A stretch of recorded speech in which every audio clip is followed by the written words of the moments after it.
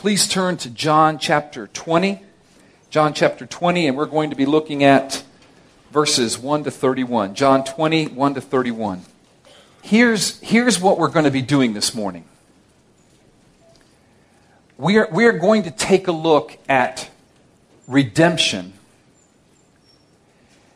as spoken of in the Bible in three very key areas. Now, if you could just kind of track with me for a moment, I'm going to set up where we're going here in this message. We're going to take a look at the death of Christ, the resurrection of Christ, and the ascension of Christ through the lens of the resurrection of Christ. So what John the evangelist is trying to do by the inspiration of the Holy Spirit is give us an account of Jesus' resurrection that links his resurrection with his crucifixion and then links his resurrection with his ascension. So stay with me as we look at this. It's not just going to be a pure history of Christ's resurrection. It's going to be Christ's resurrection referencing his crucifixion, which occurred 3 days earlier, and anticipating his ascension, which is going to take place about 50 days later. So we have crucifixion, resurrection, ascension, the three of them. If we look at the gospel, all that's missing here from the gospel is Christ's life and incarnation.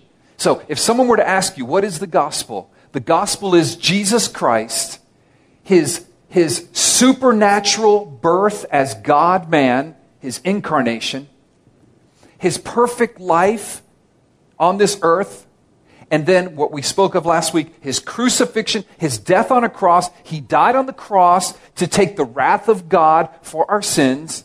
And now today's message, his resurrection. He raised from the dead that our sins might be forgiven and that we might have hope. He raised from the dead that our sins might be forgiven, we might have hope. He died on the cross to pay the penalty of our sins, but his resurrection is vital. Without the resurrection, our sins aren't forgiven. And then he ascends into heaven so that he might give us the Holy Spirit. There's the gospel. Now today, John, of all the four evangelists, Matthew, Mark, Luke, and John, he tells us this, he recounts this historical fact in such a way that is very theological, that ties the resurrection with the crucifixion and anticipates the ascension and the giving of the Holy Spirit. So stay with me. Stay with me. You ready? All right, here we go. Here we go. The official beginning of the message, now that you've had that pre-message talk. All right, you're at John 20. Just listen to this illustration. Hopefully this will help you. 30 years ago this week, on February 22nd, 1980, Team USA defeated the mighty Soviet hockey machine at the Lake Placid Winter Olympics. This victory was voted the greatest sports moment in the 20th century by Sports Illustrated and has been called the Miracle on Ice. The Soviets were a professional team, the best hockey team in the world at the time, and Team USA was made up of a bunch of amateur college players. In exhibitions that year, the Soviet national team had routed the National Hockey League All-Stars, made up of professionals, 6-0 to win the Challenge Cup. In the last exhibition game in Madison Square Garden on February 9th, 1980, the Soviets crushed the American Olympic squad 10-3. In the Olympic tournament, the Soviets stormed through the opposition, undefeated, often by grossly lopsided scores. They beat Japan 16-0, the Netherlands 17-4, Poland 8-1.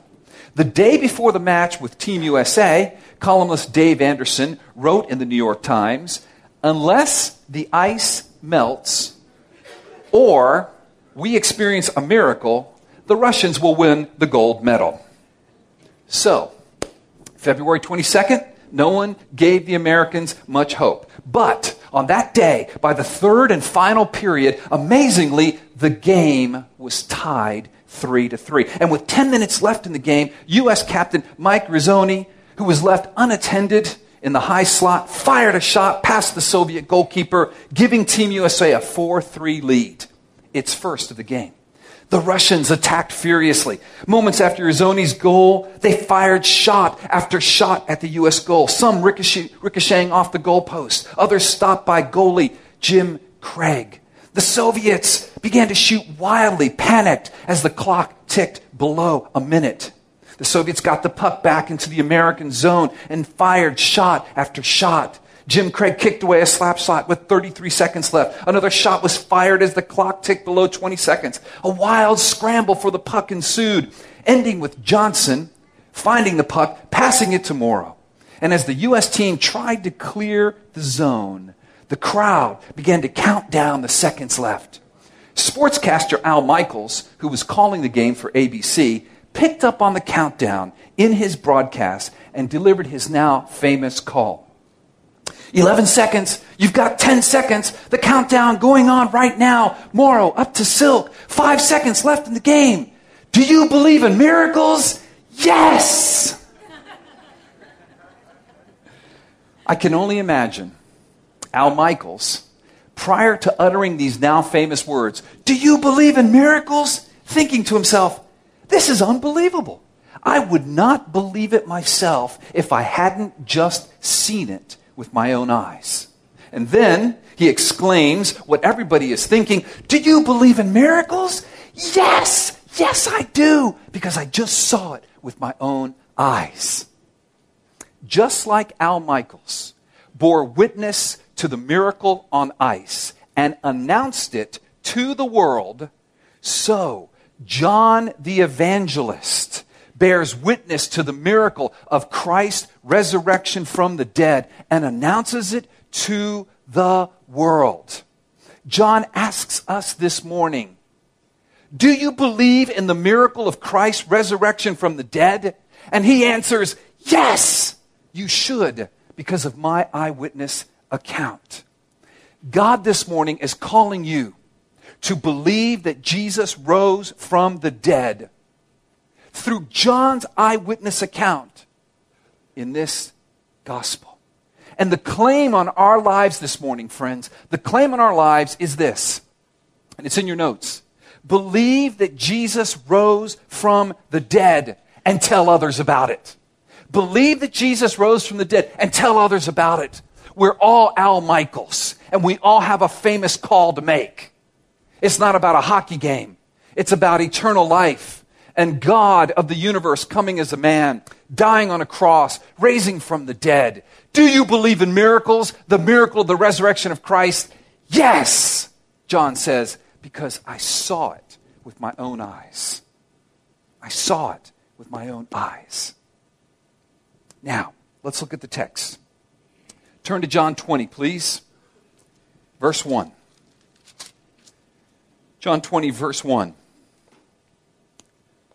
Now on the first day of the week, Mary Magdalene came to the tomb early while it was still dark and saw that the stone had been taken away from the tomb. So she ran and went to Simon Peter and the other disciple, the one whom Jesus loved, and said to them, they have taken the Lord out of the tomb, and we do not know where they have laid him. So Peter went out with the other disciple, and they were going toward the tomb.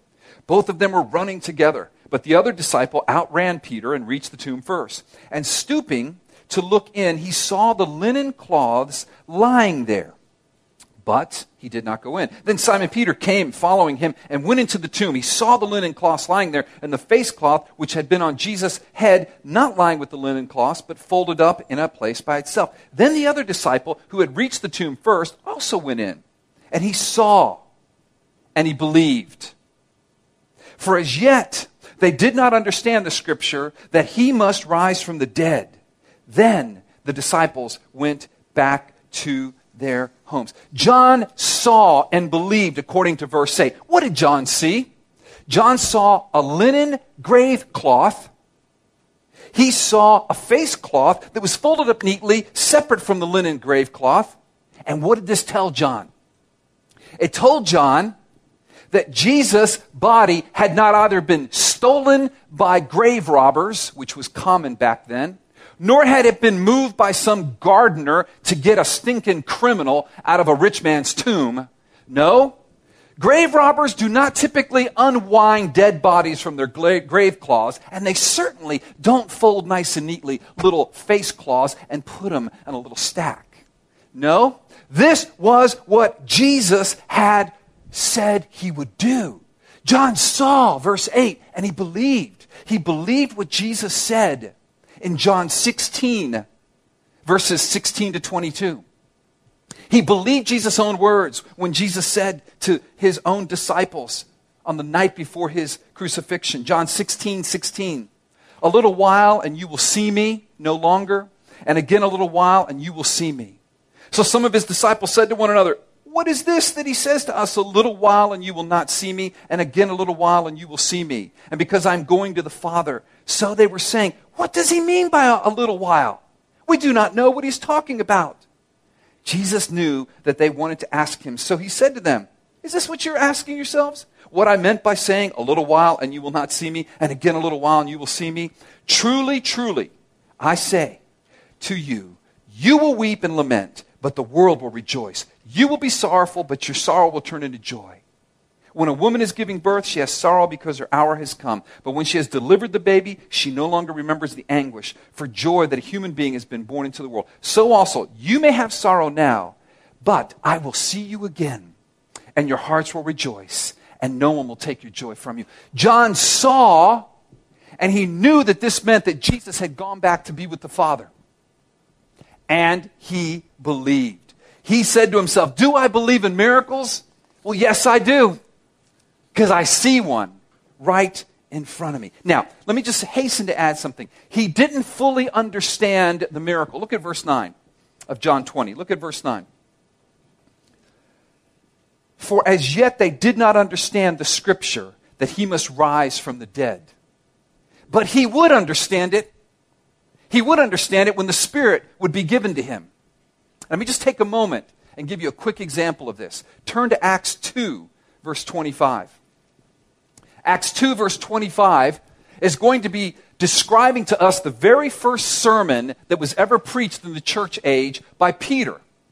Peter's preaching before 3,000 people. No longer is Peter hiding in a room because he's afraid of the Jews. He's actually preaching in the temple area to 3,000 plus people. Listen to what Peter says.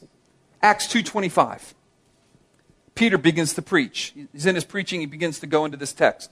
Acts 2:25. For David says concerning him, the him there is Jesus, I saw the Lord always before me, for he is at my right hand, that I may not be shaken. Therefore my heart was glad and my tongue rejoiced. My flesh also will dwell in hope. For you will not abandon my soul to Hades, nor let your Holy One see corruption. You have made known to me the paths of life. You will make me full of gladness with your presence.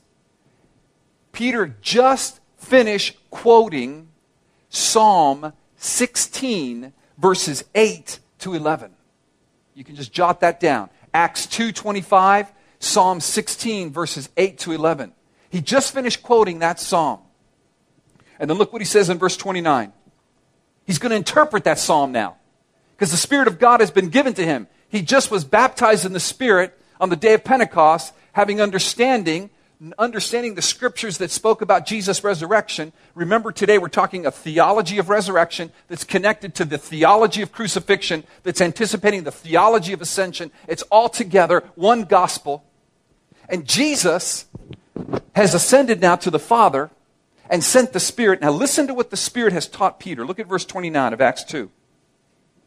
Brothers, I may say to you with confidence about the patriarch David, that he both died and was buried, and his tomb is with us to this day. Being therefore a prophet, and knowing that God had sworn with an oath to him that he would set one of his descendants on his throne, he foresaw and sought and spoke about the resurrection of the Christ.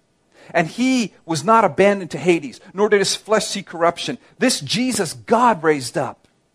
And of that we are all witnesses. Do you believe in miracles? Yes, because I've seen it. That's what he's saying. Being therefore exalted to the right hand of God, and having received from the Father the promise of the Holy Spirit, he has poured out this that you yourselves are seeing. John saw, John believed, and John understood. Do you see? Do you believe? Do you understand what the Scriptures say that Jesus might raise from the dead? Point one, believe that Jesus rose from the dead. Believe that Jesus rose from the dead. Look at Mary, picking up the narrative in John chapter 20, verse 11. Look at Mary. But Mary stood weeping outside the tomb, and as she wept, she stood to look into the tomb. And she saw two angels in white sitting where the body of Jesus had lain, one at the head and one at the feet. They said to her, "Woman, why are you weeping?" She said to them, "They have taken away my Lord, and I do not know where they have laid him." Having said this, she turned around and saw Jesus standing, but she did not know that it was Jesus. Jesus said to her, "Woman, why are you weeping? Woman, who are you seeking? Whom are you seeking?"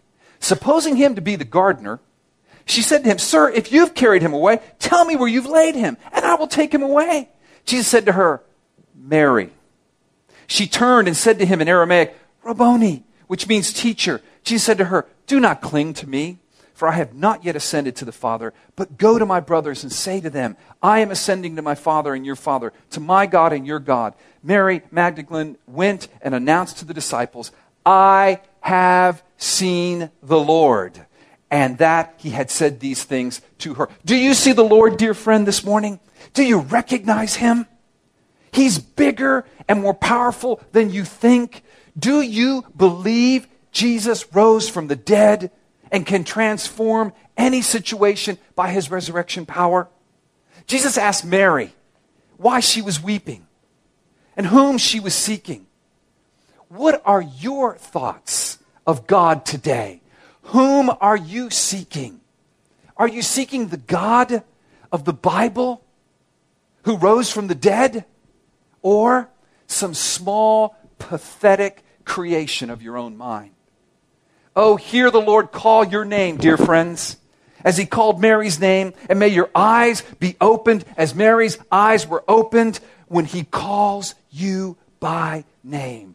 Believe that Jesus rose from the dead. Thomas, still on this first point of believing. Thomas, oh dear Thomas, if John saw and believed, if Mary saw and obeyed, because she obeyed the Lord and went and told the disciples what she saw, Thomas saw and worshiped. Thomas saw and worshiped. Picking up the narrative now in verse 24. Verse 24. Verse 24.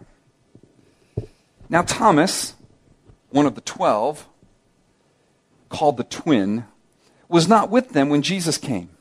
So the other disciples told him, "We have seen the Lord." But he said to them, "Unless I see in his hands the mark of the nails, and place my finger into the mark of the nails, and place my hand into his side, I will never believe." 8 days later, his disciples were inside again, and Thomas was with them. Although the doors were locked, Jesus came and stood among them and said, "Peace be with you." Then he said to Thomas, "Put your finger here and see my hands. Put out your hand and place it in my side." Now listen, do not disbelieve, but believe. Thomas answered, "My Lord and my God." We pick up the eyewitness account of John. After Jesus' first appearance to his disciples, Thomas apparently wasn't there. And so when he shows up later, his friends say to him, "Hey, we've seen the Lord." Thomas responds, "No way am I going to believe that. I saw him dead, crucified. I saw the spear in his side. He is dead. I will never believe that he's alive unless I see in his hands the mark of the nails and place my hand on his side." Well, 8 days later, Thomas gets his wish. That's right. That's right. 8 days after this bold declaration of unbelief, Thomas is confronted with the risen Lord. the very one Thomas said he would never believe in, would never believe that he was alive, comes and stands in front of Thomas, very much alive, and says to him, okay, Thomas, you wanted to put your finger into the mark of the nails and place your hand onto my side? Here you go. Friend, this message reveals God's mercy on us. Jesus stooped to Thomas's unbelief to bring him to faith, and he will stoop to your unbelief to bring you to faith. As we learn from this text, Jesus hears our every words, and he obviously heard Thomas's challenge of unbelief. And he knows our every thoughts, and by his wonderful mercy, he comes to us, and he overcomes our reluctance and our unbelief. May he come to you this morning, dear friends, and overcome your reluctance and your unbelief. Look what he says to Thomas. He says it to all of us in verse 27. Look what he says to Thomas. Do not disbelieve, but believe. And how did Thomas respond? He responded with worship. Verse 28, my Lord and my God. Thomas realized that he was talking with God face to face. He saw the risen Lord and worshiped him. And he gave one of the great confessions of faith in Scripture. My Lord and my God. Not just the Lord, the God, my Lord, my God. He wants to come and overcome your unbelief, dear friend. Those of you seated here who are unbelievers, I appeal to you, hear God say this morning, do not disbelieve, but believe. God will stoop to your unbelief. Overcome your reluctance. Overcome your reluctance. I love what it says in verse 29. Jesus says to him, have you believed because you have seen me? Blessed are those who have not seen and yet believe. Remember what our main point is here. Believe that Jesus rose from the dead and tell others about it. We're still in that same first part. Believe, believe. God is saying this. Blessed are those who have seen and yet have believed. Blessed are those who have not seen and yet have believed. Blessed are you and me, though we have not seen him physically, but we have read of him and believed eyewitness accounts. I doubt any of you were at Lake Placid in 1980, but you believe it happened because of Al Michaels' eyewitness account. We weren't there, but blessed are we who believe, though we have not seen him physically. We've seen him in the Scriptures. We've seen him in the Word. We can say, I believe, and having believed now, we are called to go and tell others. We are called now to tell others. Look at verse 19. On the evening of that day, the first day of the week, the doors being locked where the disciples were for fear of the Jews, Jesus came and stood among them and said to them, peace be with you. When he had said this, he showed them his hands and his side. Then the disciples were glad when they saw the Lord.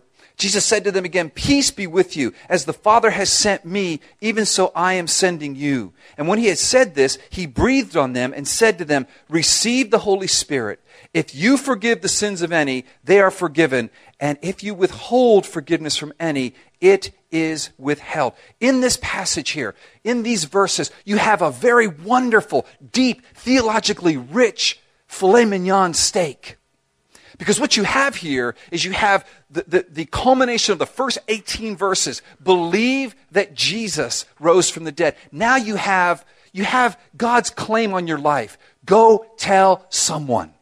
Go tell someone. And in this claim on your life, he's going to tie the resurrection, okay? Here I am, look, my hands, my side, with the crucifixion, the gospel of Jesus' death on the cross for them, showing him his wounds.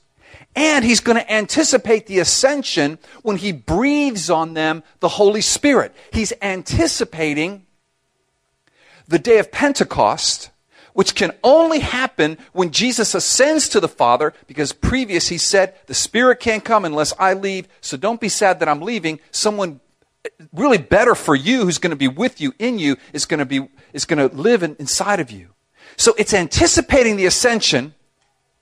It's referencing the crucifixion as the resurrected Lord is talking with his disciples and saying, I send you as the Father sent me. All right, let's look at it. Good stuff. In your notes, number 2. Not only do we believe that Jesus rose from the dead, but believe that Jesus sends us as the Father sent him.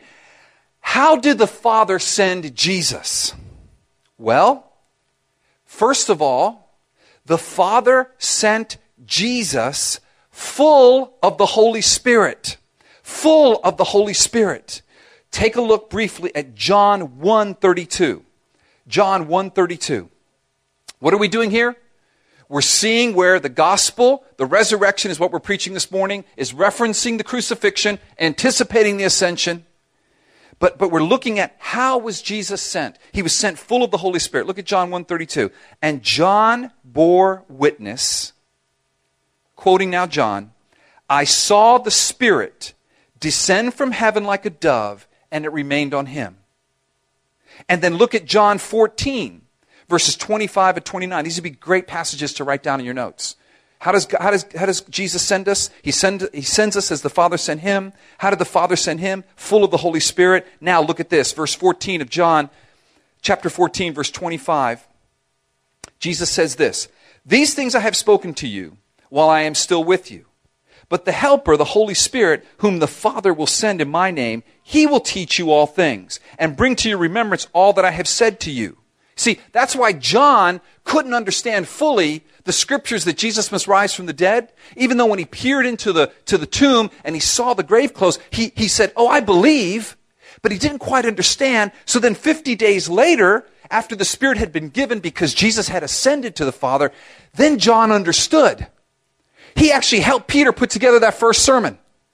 I wish he would have helped me put this sermon together yesterday. But he helped Peter put together the first sermon. He said, Peter, here's the deal, pal.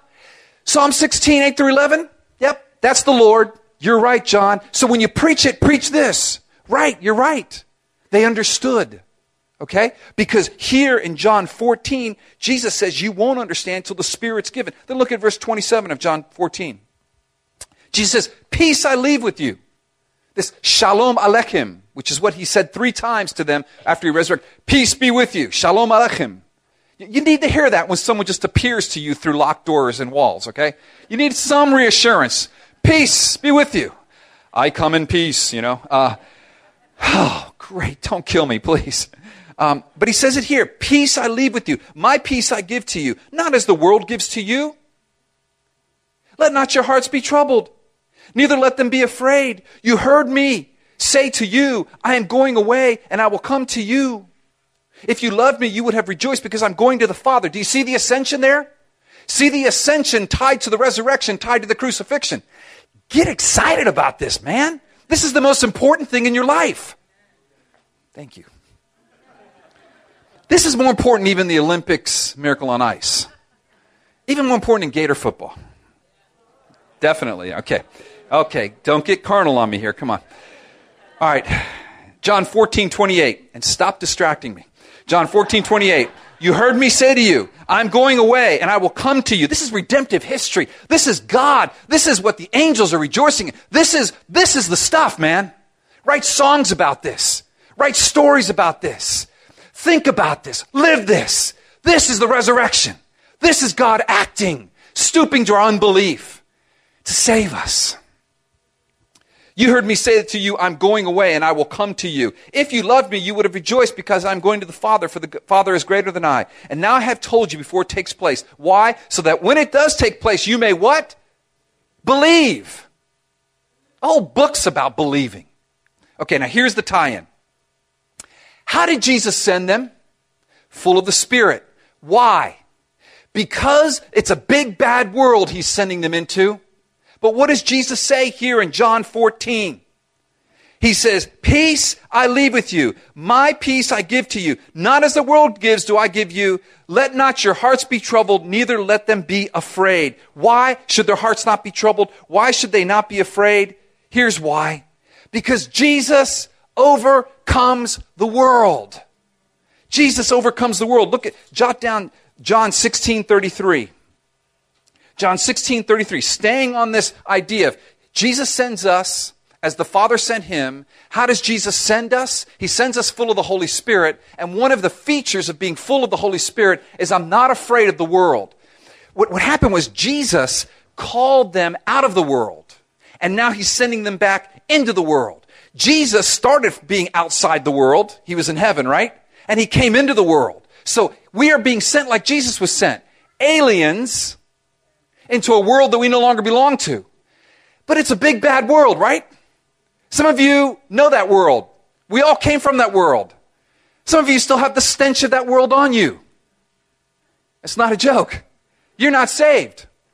Playing the game, but you're not saved. It's okay. The Lord knows what you're thinking and what you're saying. I hope he suddenly appears to you in a jaw-dropping, life-changing manner. Amen. Let me know when it happens, because I love those stories. Back to the original message here. So how does he send us? He sends us full of the Spirit. And look at John 16:33. John 16:33. I have said these things to you, that in me you may have what? Peace. Is it up there? It is. You guys are amazing. In me you may have peace. Shalom. In the world you have what? Tribulation. But take heart. I've overcome the world. A dead guy that's now alive has the right to say, I've overcome the world. Do you believe in miracles? Yes! Because there he is. There he is. There he is.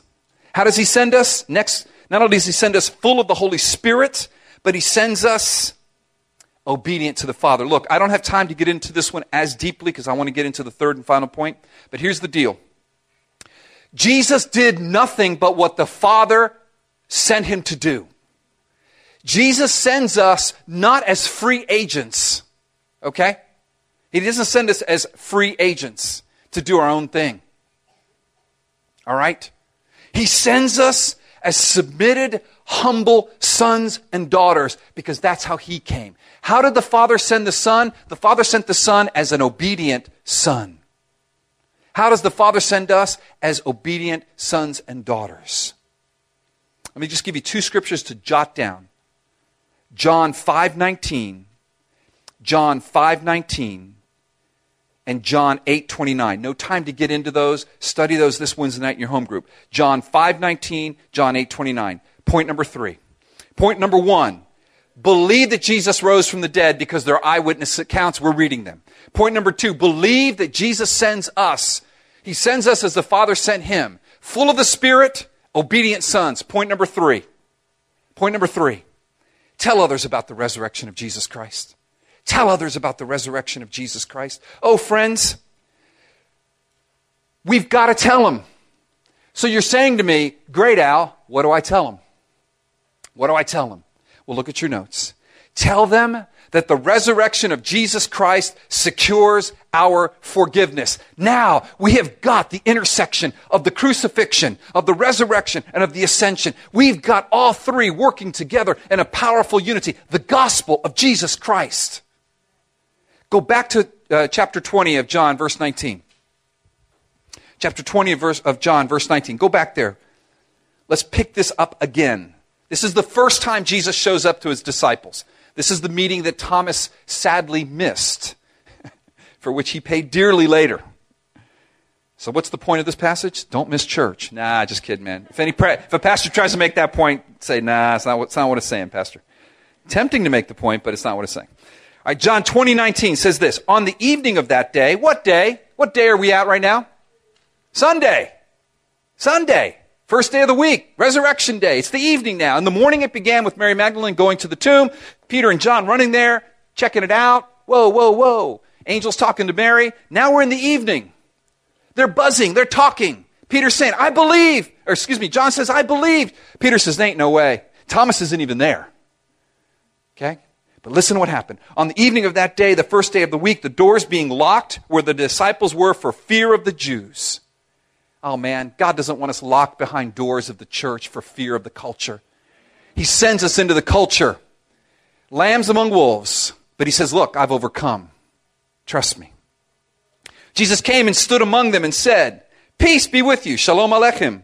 When he had said this, he showed them his hands and his side. Do you see what he's doing there? He's tying the resurrection with the crucifixion. This is redemptive history. This is redemptive revelation. This is God pulling back the curtain of the counsels of the Godhead, the eternal counsels of God, and saying, look, I'm resurrected. I was crucified. I will be ascended. Oh, Lord, give us that revelation. And when he had said this, he showed them his hands and his side. Then the disciples were glad when they saw the Lord. They didn't get it yet. They're just glad he's there. Dude, he's alive. John, you're right. Jesus said to them again, peace be with you. As the Father has sent me, even so I am sending you. Verse 22.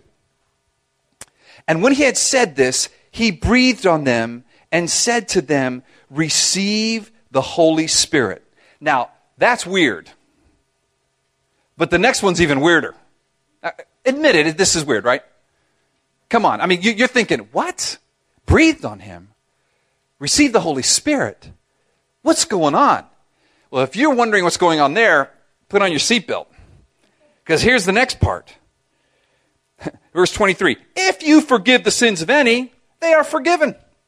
And if you withhold forgiveness from any, it is withheld. What? That sounds cultish. Well, it's not. Let me explain. Okay? Let's slow down. Keep that scripture up there. Slow down, Al. I'm slowing down now. Notice that the giving of the Holy Spirit, verse 22, is tied with the forgiveness of sins, verse 23. Verse 23, the forgiveness of sins can only occur through the preaching of the gospel, which ties it certainly to everything that preceded it. Jesus' miraculous birth, the incarnation, his perfect life, but more specifically here, to his death. Remember when he came in, what's the first thing he did? He says peace, and then what does he do? What he's saying to you, Mario, is he's saying, I died for you. Remember that. I died for you. Then what he's saying, your sins will be forgiven you because I rose from the dead. Because the resurrection from the dead means that God the Father accepted the work of God the Son. He validates it. He vindicates the Son. The Son's no longer dead. The Father killed him.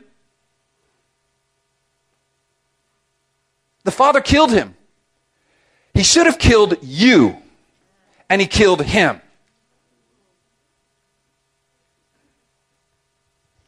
And the Father raised him from the dead and said, paid in full.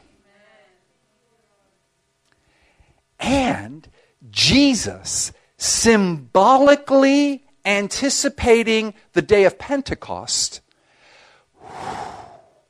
Now, some say he didn't breathe on them or in them. You staying with me? You there? This is better than Giants football, bro, okay? Just so you know that. You know it is, okay? Some say he maybe breathed on him. Some say he just... Okay, we have to be careful here. But here's the deal. He said, receive the Holy Spirit. So in these two verses, actually in this segment here, 19 to 23, we've got the crucifixion, the wounds, the resurrection, the resurrection, forgiveness of sins, and the ascension, because remember, by Jesus' own words, no time to look at this, but it's all in John. For sure in John 7. Somewhere in John 7 you'll find it. I remember that. He says, I can't give the Spirit until I'm up with the Father, and the Father and the Son will give the Spirit. So packaged in these verses is the gospel. And what it means when it says, if you forgive the sins of any, they are forgiven, and if you withhold forgiveness from any, it's withheld. Let me just help you. Actually, before I get to that, let me verify one thing for you. Okay, I'm going to get to that. So put that on hold. You're saying to me, Al, how can you say that the resurrection is about the forgiveness of sins? Here's how I can say it. Jot this down. 1 Corinthians 15. Just jot this down. 1 Corinthians 15, verses 14 to 19. 1 Corinthians 15, verses 14 to 19. Verify that it's the resurrection where our sins are forgiven. All right? Yeah, I know. Al, I thought it was on the cross our sins forgiven. Yes. I thought the resurrection. Yes. See, what we want to do is we want to separate the gospel, don't we? That's John's point here. It's a package deal. Okay? His crucifixion, his resurrection, his ascension, God sees them as one. It's God's plan. Okay? But look at 1 Corinthians 15:14. 1 Corinthians 15:14. 1 Corinthians 15:14. You're missing a great opportunity, man. 1 Corinthians 15:14. Well, they missed it 3 times. All right. Watch this. 1 Corinthians 15:14. And if Christ has not been raised, then our preaching is in vain. Oh my. Oh my. And this is from the guy who said, I preach Christ crucified. That's it. But see, you can't preach Christ crucified without preaching Christ resurrected, without preaching Christ ascended. They go together. Crucified, resurrected, ascended. That's the point here. Okay? So back to verse 14 of 1 Corinthians 15. And if Christ has not been raised, then our preaching is in vain, and your faith is in vain. We are even found to be misrepresenting God because we testified about God that he raised Christ from the dead when he did not raise, whom he did not raise, if it is true that the dead are not raised. Verse 16. For if the dead are not raised, not even Christ has been raised. And if Christ has not been raised, verse 17, your faith is futile. And what? You are still in your sins. You're still in your sins. When Paul preached the gospel to the kings, Festus and Agrippa, at the end of Acts 29, there you go. He preaches the resurrection and they say, you're an idiot. Paul, your great learning has made you crazy. He says, no, it hasn't. This is the key. If he's not raised from the dead, we're all in our sins. And look at verse 18. Then those who have fallen asleep, dead, those who have died, in Christ have perished. If in Christ we have hope, in this life alone, we are of all people most to be pitied. So our resurrection, our declaration of the resurrection is a declaration of forgiveness of sins. Christ's resurrection secures the forgiveness of my sins. And secondly, Christ's resurrection, this is why you have to preach it, secures hope. Christ's resurrection secures hope. My hope is not in our economy. My hope is not in our president. My hope is not in any person. It's not in myself. It's not in you. It's not in a bank account. My hope is in Christ's resurrection from the dead. Why? Because it's the future hope of eternal life that Christ's immortal, resurrected body offers me. So you got to understand something. Until Jesus rose from the dead, there had never been a human being who had died and then come back in a different, immortal, resurrected body. Yes, Lazarus was raised from the dead. But what was the big difference between Lazarus being raised from the dead? One of the big differences in Jesus. How did Lazarus come out of that tomb?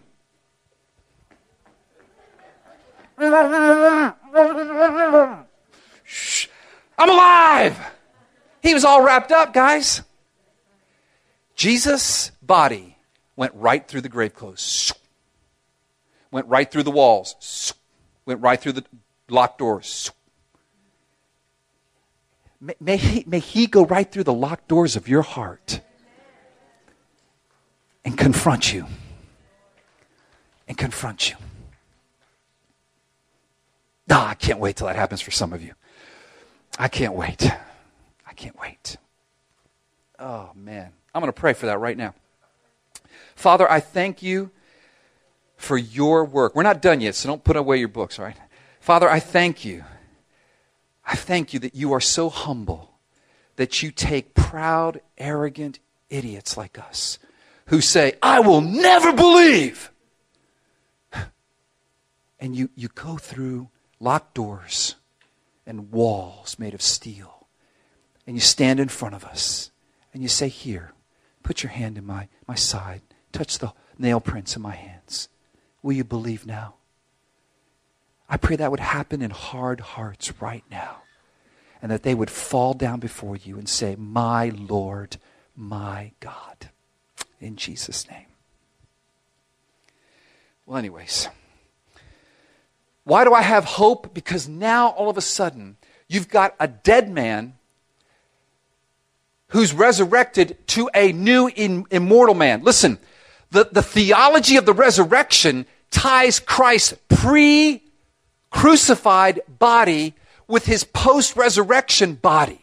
The resurrection ties the crucifixion and the ascension. And the ascension empowers the resurrection and the crucifixion. So that the ascension gives us the Spirit that applies the redemptive work that Christ did in his body on the cross. And that connection between Christ's pre-crucifixion body and his post-resurrection body, two different bodies, never been done before. That gives me hope. Because that post-resurrection immortal body is the body he promises you and me. He takes the death and disease and destruction and decay that we're all susceptible to. The earthquakes we experience, the disease, the aging, everything. And he says, I am going to redeem it back to the immortal body that lives with God forever and ever. And when he does that in the body of Jesus, he promises he's going to do it for this heavens and the earth so that one day we're going to have resurrected bodies in a new heaven and a new earth. That's my hope. That's my hope. That's my hope. And number two, not only does the resurrection of Jesus secure my hope for future eternal life, but oh friends, the resurrection from the dead secures my hope for present change. Present change. Look at 1 John 3. Write this down. 1 John 3, 2 and 3. 1 John 3, 2 and 3. Jesus rose from the dead as the firstborn of the dead, the firstborn of many sons and daughters who will follow him. We will follow him when he comes back. If we're alive, boom, we'll be instantly transformed in a blinking of an eye into a resurrected body. If we're dead at that point, our bodies will raise from the grave and we'll get glorified bodies that are physical bodies. Jesus ate. Jesus was there. You could even touch him. I don't understand it. Neither do you. But it's really cool. There's a lot of things I don't understand that are really cool. And I benefit from. Like osmosis. That's right. But look at 1 John 3, 2 and 3. 1 John 3, 2 and 3. You guys are getting good, man. Beloved, we are God's children now, and what we will be has not yet appeared, but we know that when he appears, we shall be like him, because we shall see him as he is, and everyone who thus hopes in him purifies himself as he is pure. You fighting sin? Let the hope of the resurrection give you victory, give you courage and backbone. You're going to be different. You're going to look like Jesus one day. I know it stuns everybody around you, but it's going to happen. And your character will look like Jesus because he died with that purpose and he rose with that purpose and he ascended with that purpose and the Spirit is given with that purpose. Amen? Let's pray.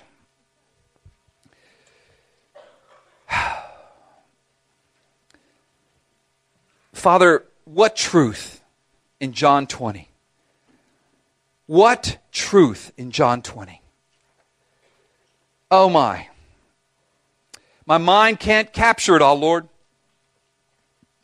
But I know it's true. And I look forward to all the rest of my life exploring this chapter further in detail. And thinking about the resurrection, your resurrection, further in detail. And applying the resurrection to my life and the life of my children and my wife and this church. That it would give me hope. That it secures my hope. It secures my forgiveness. That when I feel condemned, when I feel like I'm trying to have self-effort and self-righteousness and self-atonement, I say, no, Jesus rose from the dead and says, your sins are forgiven, Al. And when I despair about ever changing in these areas of my character, I would say, I will be like him. I will see him. He will transform this body, this decaying body, into a glorious, immortal body. And I will live for him forever and ever in a new heavens and a new earth. And all creation that groans right now will say, come, Lord Jesus. Maranatha. And you will come one day and transform us.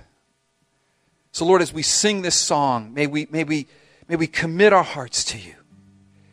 May we commit our hearts to you and say, see what a morning, glorious and bright, with the dawning of hope in Jerusalem. Folded grave clothes, tomb filled with light as the angels announce Christ is risen. See God's salvation plan wrought in love, born in pain, paid in sacrifice, fulfilled in Christ, the man, for he lives. Christ is risen from the dead. Stand with me and let's sing this song together with all of our hearts.